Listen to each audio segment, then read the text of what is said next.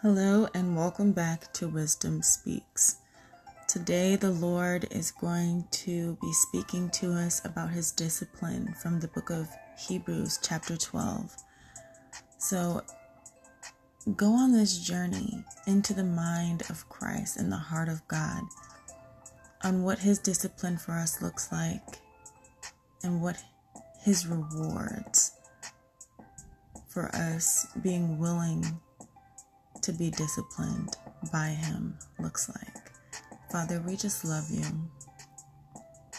We just thank you for this time within the body of Christ, for revealing to us that we have been faithful in the wilderness and we are well on our way out and into the promised land. I just thank you for the revelation of your discipline and the profound revelation of that we're taking into the promised land with us, so that as you process us, we may process other people. All for your glory, Father. May no hindrances by any demonic forces stop those who are meant to hear this from hearing it. In Jesus' mighty name, I declare everyone who is supposed to listen to this and be transformed by the words that are spoken in God's holy word will reach and be transformed. In Jesus' mighty name. Hebrews 12. Therefore, since we are surrounded by such a huge crowd of witnesses to the life of faith, let us strip off every weight that slows us down, especially the sin that so easily trips us up. And let us run with endurance the race God has set before us. We do this by keeping our eyes on Jesus, the champion who initiates and perfects our faith. Because of the joy awaiting him, he endured the cross, disregarding its shame. Now he is seated in the place of honor beside God's throne. Think of all the hostility he endured from sinful people. Then you won't become weary and give up. After all, you have not yet given your lives in your struggle against sin. And have you forgotten the encouraging words God spoke to you as his children? He said, "My child, don't make light of the Lord's discipline, and don't give up when he corrects you. For the Lord disciplines those he loves, and he punishes each one he accepts as his child. As you endure this divine discipline, remember that God is treating you as his own children. Who ever heard of a child who is never disciplined by its father?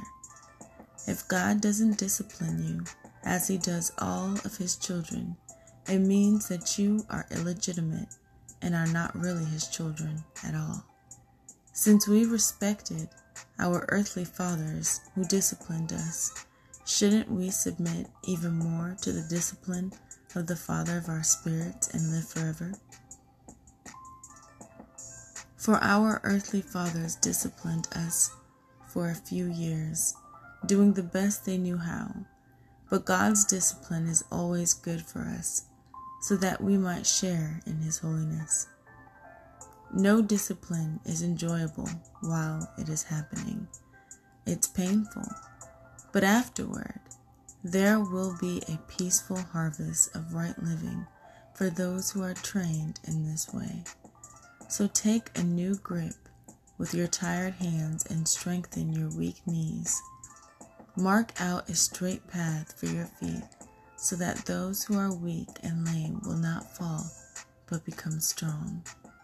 Work at living in peace with everyone, and work at living a holy life, for those who are not holy will not see the Lord without it. Look after each other, so that none of you fails to receive the grace of God. Watch out that no poisonous root of bitterness grows up to trouble you, corrupting many. Make sure that no one is immoral or godless like Esau, who traded his birthright as the firstborn son for a single meal. You know that afterward, when he wanted his father's blessing, he was rejected. It was too late for repentance, even though he begged with bitter tears. You have not come to a physical mountain, to a place of flaming fire, darkness, gloom, and whirlwind, as the Israelites did at Mount Sinai. But they heard an awesome trumpet blast, and a voice so terrible that they begged God to stop speaking. They staggered back under God's command. If even an animal touches the mountain, it must be stoned to death. Moses himself was so frightened at the sight that he said, I am terrified and trembling. No, you have come to Mount Zion, to the city of the living God, the heavenly Jerusalem, and to countless thousands of angels in a joyful gathering. You have come to the assembly of God's firstborn children, whose names are written in heaven. You have come to God himself, who is the judge over all things. You have come to the spirits of the righteous ones in heaven, who have now been made perfect. You have come to Jesus, the one who mediates the new covenant between God and people, and to the sprinkled blood, which speaks of forgiveness instead of crying out for vengeance like the blood of Abel. Be careful that you do not refuse to listen to the one who is speaking.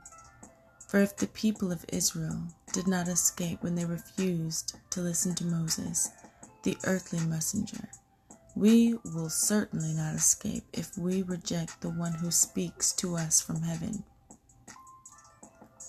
When God spoke from Mount Sinai, his voice shook the earth, but now he makes another promise.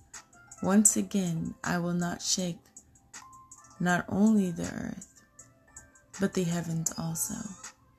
This means that all creation will be shaken and removed, so that only the unshakable things will remain.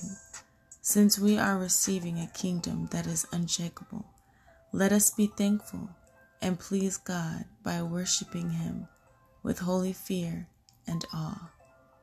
For our God is a devouring fire. Thank you, Abba, for this word. Someone will hear it and hear your voice. May that soul ask Jesus into their hearts, thanking him for living, dying, and rising in their place as them, and of course for them, realizing that they need a Savior and that they have fallen short of your glorious standard of perfection. And by faith, not of their own works lest they boast, they receive the salvation that belongs to those who simply surrender and say, Jesus, I do.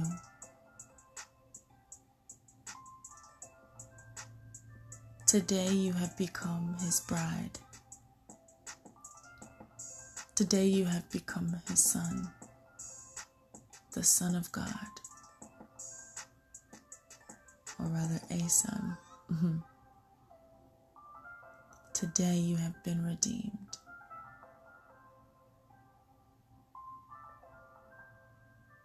Thank you, Jesus.